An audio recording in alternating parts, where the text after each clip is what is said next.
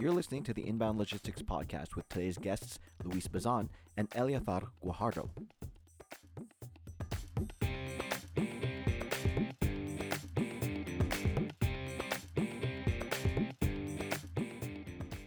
The FAR Reynosa International Bridge serves as one of the most important commercial ports of entry for the U.S.-Mexico border.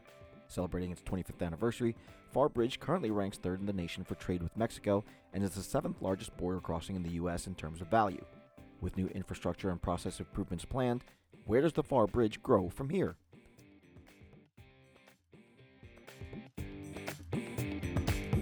You're listening to the Inbound Logistics Podcast, and today we're here with FAR International Bridge, represented by Commissioner Eleazar Guajardo and Bridge Director Luis Bazan. Gentlemen, thank you so much for joining the Inbound Logistics Podcast today. Thank you for having us. We appreciate it. Thank you for the invite.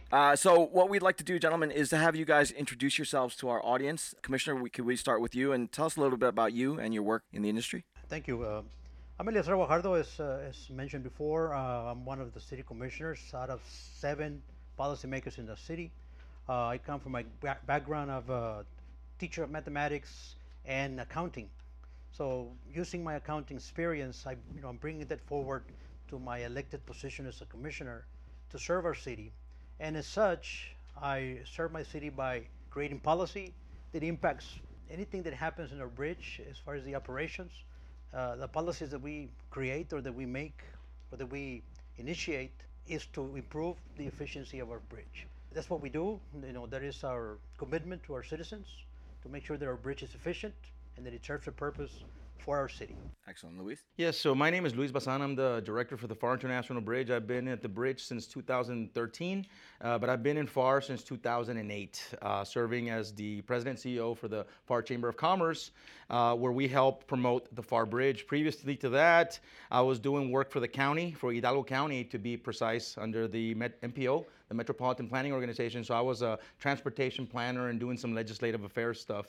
And previous to that, I was in McAllen, so that's kind of where I started getting my feet wet in the public sector, doing business development and government affairs. But when I started at the bridge as industrial development manager back in 2013, my job was basically to be the man on the ground, boots on the ground, as they say, visiting with our customers. Prior to that, I don't think the bridge had anybody that was actually in tune with what was going on in the industry. We didn't have numbers. We didn't have any specifics. It wasn't until then that things started kind of taking shape. We started developing a database. But more importantly, I think that we've seen tremendous growth. Right now, FAR International Bridge as a whole, as it stands, we're the only full-service commercial bridge servicing the region. Yes, there's other international bridges, but as far as offering the full-service scope of work and services, we're the only ones. And so currently, we're the third largest and fastest growing in Texas, on the border with Mexico, behind Laredo and El Paso. Also, if you're looking at it nationwide, when it comes to trade numbers, we publish this trade numbers study once a year through World City out of Miami. And we're currently the 7th largest in the nation.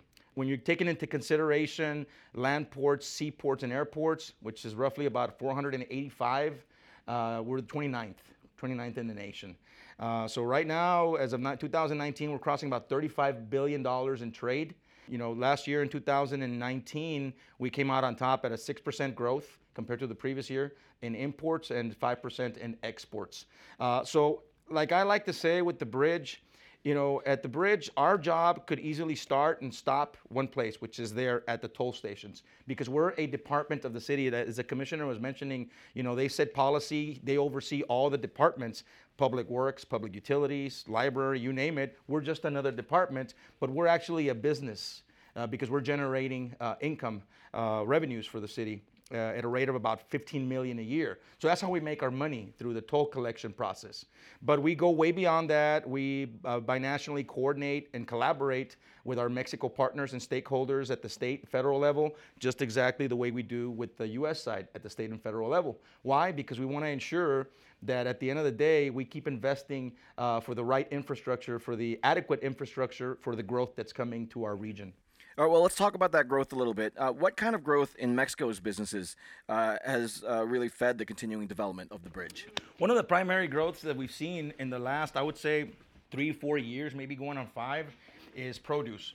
So if you look at Texas A&M did a study, Texas A&M AgriLife Extension put a study together more or less about 4 or 5 years ago, where they forecasted that through the region, through the Rio Grande Valley region, we were going to grow at about 40 to 50% rate in the next 4 to 5 years. So here we are going on the fourth, fifth year of that study, and the numbers are right on. Right now, we're actually crossing almost 70% of the nation's produce through the Pharr International Bridge. So if you look around, we've become a mecca for distribution. We were talking about it earlier during the presentation at the summit, how the city of Pharr invested about 5 years ago in a 100-acre tract specific to cold warehousing, cold storage facilities. Then we have our friend here, Freddie Flores, who he is our trade liaison. So he managed to secure a lot of these lots that got sold. And finally, a lot of these crossers, a lot of these produce growers from Mexico that were crossing through our bridge already, renting facilities, decided to consolidate and do the big investment. And you can see that's evident right now in the warehousing that's taking shape. So currently, I think we have about 250,000 square feet that we've developed. We have another 250,000 that should be developed by the end of this year and early 2021. So you're looking at about $120 million in investments there. I think, at a minimum, you're looking at a minimum investment. Some of these warehouses go for 4 to 5 million, but they can, skyrocket depending on the size and how many lots they take up, things like that. But I think, again, I think it's more importantly is addressing the issues that are affecting trade. One of the things that I did when I got there, based on my chamber experience, was put together a program called Bridge Connect. So Bridge Connect, what it does, it's a value-added service. It's a trade session that we do on a month-to-month basis.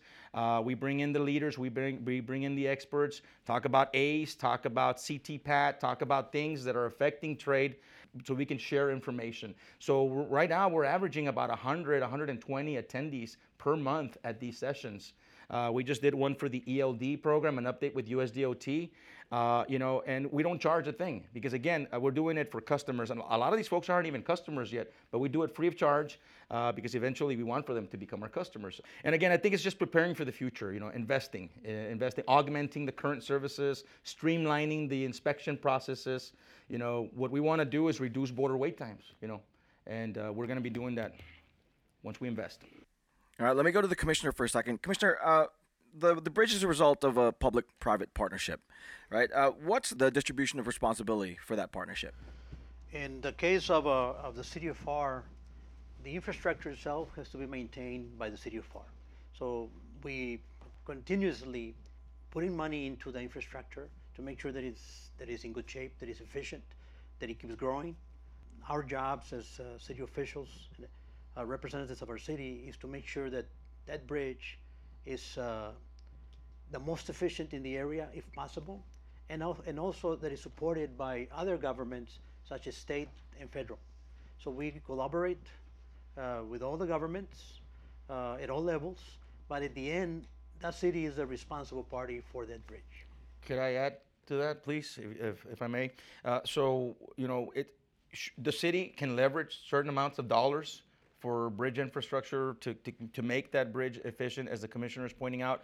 But it is our job also to work with our government affairs department at the city level under the mayor's office to ensure that we secure federal funds for these projects. So I'm happy to report that as of most recent couple of months, end of 2019, we secured another $8 million. So right now we have a total of $22 million that we've secured for the $35 million that we'll be investing inside the port. And I'll get into that in a minute. But it's important to point that out because these are federal funds, federal grants that we've qualified for. All right, and either one of you can take this, but how have you worked with Homeland Security to get the products to move faster and clear quicker on both sides of the border? On the political side of things, we as elected officials are in constant coordination and in communication with CBP, State Department of State, and all the federal players who have an impact on our bridge, as far as the constraints that we have to live by as a city, because we are a municipality. The laws and the regulations that we have to follow are federal laws. So we have to be constantly communicating with them, making sure that we are complying with what they want us to comply with, and providing what they want us to provide in order for them to operate efficiently in the port of entry. Yeah, perfect example. Just right now during lunch, I was replying to an email from USDA. They wanted to know where we were on a couple of these projects that are going to affect produce trade at the end of the day.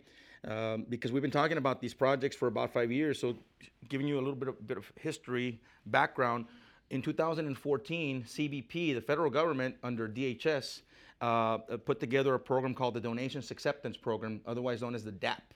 And there's a section within that program, it's the 559 section, which allows us legally as a municipality to enter into a public-private partnership with the federal government to invest in this needed infrastructure. So the best way to put it, we have a marriage now. We have an MOU. We have 2 signed MOUs with the federal government, City of FAR, Bridge, but more importantly also GSA. GSA are the owners of the facilities. So it takes a lot of review. That's why the 5 years planning, because even though we would like to get the project and we have the funding in place and the city can leverage the amount of money, we still have to comply with GSA regulations. I mean, down to the smallest detail. And we have to be in concurrence not just with GSA, but also with CBP and other stakeholders, other federal partners, to ensure that once we do start the infrastructure, that it's precisely as we planned it. So you hear a lot about other local or other neighboring bridges that are opening. Everybody's now a part of this process. Everybody's now in the donations acceptance program because that's the easy way to get it done. In other words, it could take the federal government up to 20 years to build the necessary infrastructure. We can do it in much less time than that. Let's touch on that a little bit more. Because of the bridge, has the growth of supporting logistics businesses in the area really grown and sprung up? Definitely. The bridge itself is one of the most important tools that the logistics people utilize in the area to grow. So as we are growing as a bridge, as we are becoming more and more efficient, and we are servicing more and more logistics people, the reason we are doing that is because they are finding that this bridge as a tool is one of the most efficient bridges in the area, and that has allowed them to move to our area and utilize it. You mentioned efficiency. What else differentiates FAR from other transportation options for customers? What about costs? What about access? Oh, I think that's the most important one. I mean, earlier we were talking about the Texas-Mexico border master plan. So that's something that after 10 years that it went through the legislation process, it's finally back in the table. It's finally back on the books. And we are now, as a region, developing, and with Mexico now, because back then when they started this, they did not take into account Mexico into the equation, meaning you have to have your partners in Mexico also thinking about trade corridors, logistics. So logistically speaking, FAR makes a lot of sense because it's not just what's in the facilities itself. It's the inroads, the actual inroads coming in from from Mexico, from now more importantly from the Pacific coast. That's what's kind of put us at the top level, at the #1 position for produce in 3 years now, above Nogales, Arizona, because that the Supervia Mazatlan Matamoros is the one that's now connecting two states in Mexico that were once before, it was a very treacherous drive for truckers, very, very dangerous. Now they can cut times by about 7 to 8 hours by going through these new roadways and tunnels. I think there's a series about 114 bridges and about 62 tunnels, if I'm not mistaken. But it's all the infrastructure plus, again, the public-private partnerships are very important to us. We don't do it all ourselves. We're members of your transportation associations on both sides of the border. We're members of your customs brokers associations on both sides of the border. We're members of Texas International Produce Association. We partner up with as many entities as we can so we can get put our finger on the pulse and figure out what the trends are, and then develop after that. That's how we learn. But again, I think the fact that we're coordinating in Mexico to develop the infrastructure leading to the Mexico customs, then getting on the bridge, and then finally leading to U.S. customs, putting it all together. I mean, there's different pieces of the puzzle. And a lot of this infrastructure is already in place, but it is our job to move those pieces, put them in place to ensure that it's not just the services that we're offering there. What sets us aside, to get back to the question, is everything that surrounds us, our partnerships, how we've augmented our services. And the way I like to say it too is, more importantly, the people, because we could build all the physical infrastructure that we want, but if we don't have the right people in the right place doing the job and doing their job right, we can't process things fast. So right now, for example, our latest moniker, our latest slogan is, we're FAR International Bridge, investing big for faster trade, and that's what we're working with. Of course, what that means, I know I keep mentioning efficiency.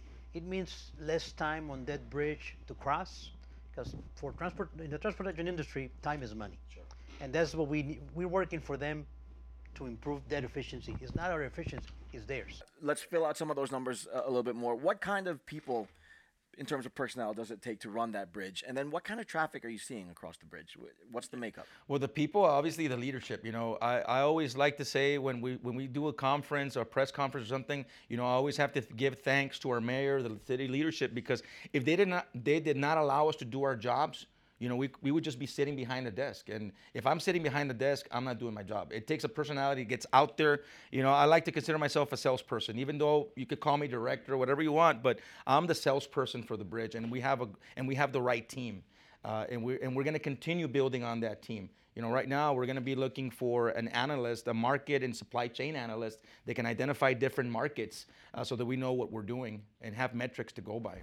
Yeah, one of the things that we believe in as elected officials and final policymakers for that bridge, we believe in having people from the ground all the way up to us, understanding what the bridge entails, as far as the people who are running it, the support that they have from their own board, because the bridge has its own board, and then our supervision to that board to make sure that those people on that board are understanding of the logistics and everything else that goes around transportation, because everybody on that board has some sort of connection to logistics, so they know what the bridge needs, because it's something that they utilize themselves. So, and that chain of command, if we want to say it that way, from the bottom to the top, having that connection of understanding is what makes our bridge what it is. Okay. And what about the traffic?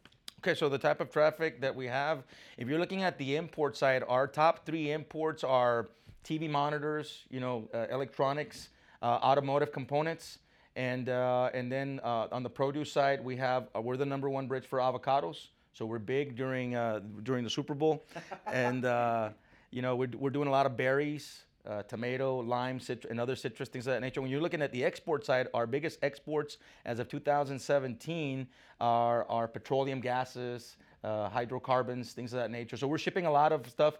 Port of Houston ships to Port of Brownsville. It gets put on a truck, and it goes through our bridge to get to Mexico.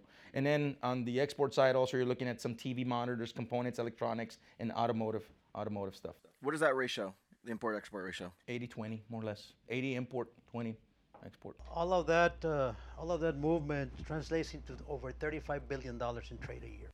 Do you guys anticipate any impact, positive or negative, from the incoming USMCA? We believe there's going to be a positive impact because of the products that go through our bridge. People have to eat. We are the #1 bridge in produce importation. That's not going to stop as long as people need to eat. So, and the USMCA, even though it made some changes in the way it's treating certain things within Mexico and in the U.S., with the industries, it has very minimal changes when it comes to the exchange of product itself. So we believe that our bridge will be doing just fine in the next few years. Yeah, we've been saying that obviously with the USMCA, with the signed pact, trade pact or trade deal, obviously it'll make a job a lot easier, because there's more credibility there. People are more focused. They have more confidence in making the investments. I think that's just a given. But again, I think the way we like to do things, we like to teach people what we're doing. Get the big picture, because there's a lot of different factors that could affect USMCA. Right now, we're seeing it with this coronavirus. Who would have thought that a disease or a virus could affect trade? We're not shipping certain components from China or Japan. They're not getting there. So manufacturing, labor shortages, truck shortages, it just trickles down. Like the commissioner was pointing out, the experts in the field, for example, our board members, they all either own their own private business that are either in logistics, customs brokerage, they're either importers, exporters, or both, and they're seeing it. They're seeing that they're seeing the hit. But at the end of the day, these are the same folks that are making the big investments. And as I was mentioning earlier during the summit, some of these major customers that we've had for many years are now actually also building industrial parks. They're not just they're consolidating their services, putting it all together, and on top of that, they're leasing warehouse space for distribution for manufactured components. Most recently, we have also some light manufacturing that's going to start taking place in South FAR, big vacuum cleaner company, and there's more where that came from. So I think USMCA is also kind of putting that on our side of the field now, saying, hey, we're going to have manufacturing also in the U.S. So that's going to be a huge help, and also saving jobs. NAFTA came and created in the last 25 years about 6 million jobs just in the United States alone.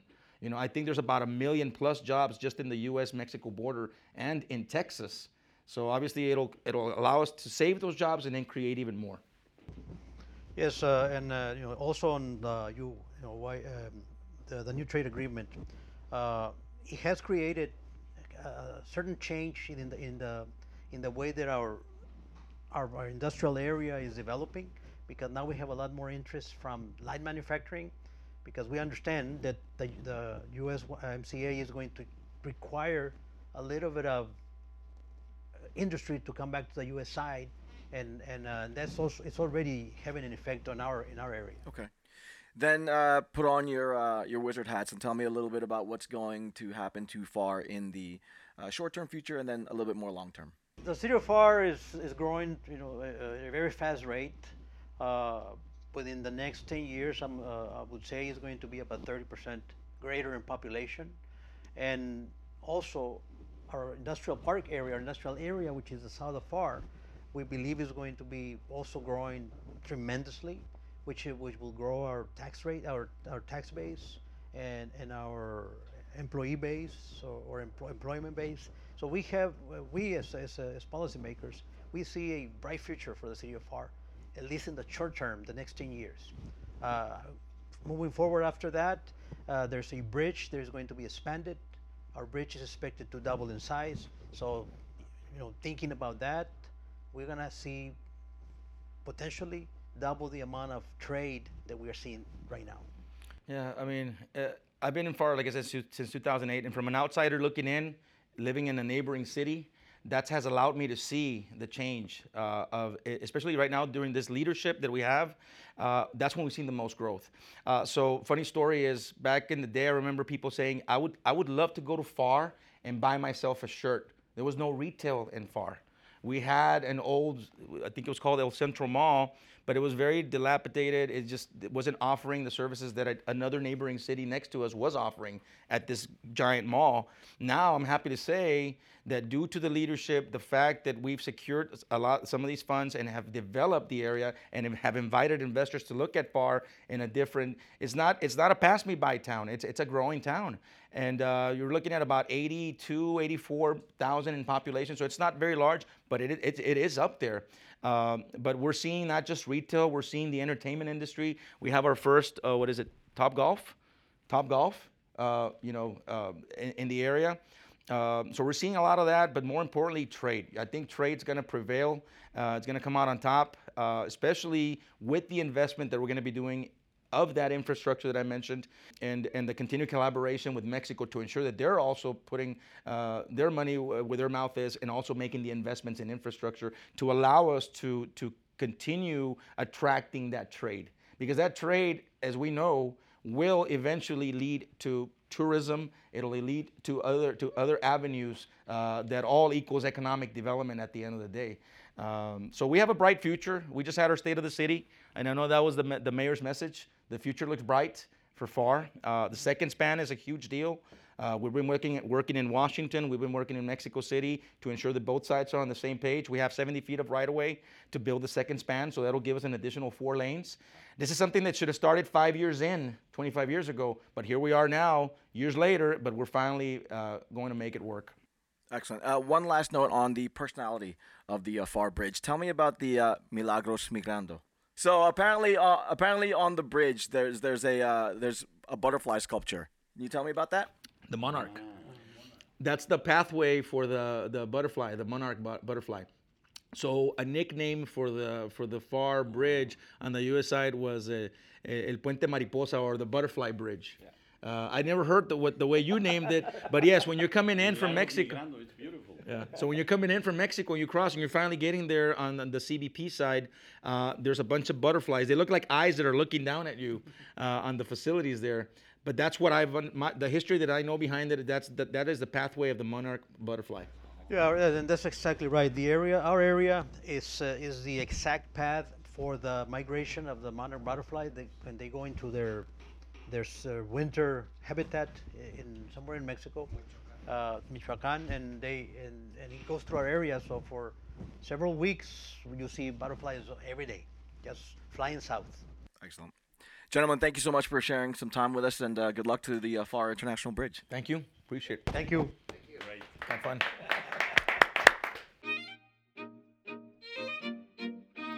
Inbound Logistics Magazine is the information leader in supply chain and logistics management.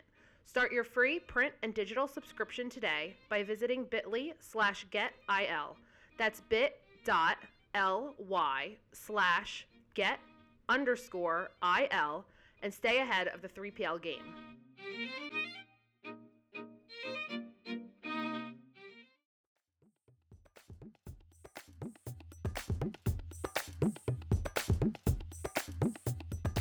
The Inbound Logistics Podcast is a production of Inbound Logistics Magazine. For the most in-depth information around logistics, transportation, and supply chain practices, get your free print and digital subscription at inboundlogistics.com/subscribe. Connect with us via LinkedIn, Twitter, Facebook, and YouTube for the most current developments in the industry. If you'd like to leave us some feedback or have a topic you'd like to see covered in a future episode, call our dialogue line at 888-878-3247 or leave us an email at podcast@inboundlogistics.com. I'm your host, Jeff Vita. Thanks for listening, and we'll catch you next time here on the Inbound Logistics Podcast.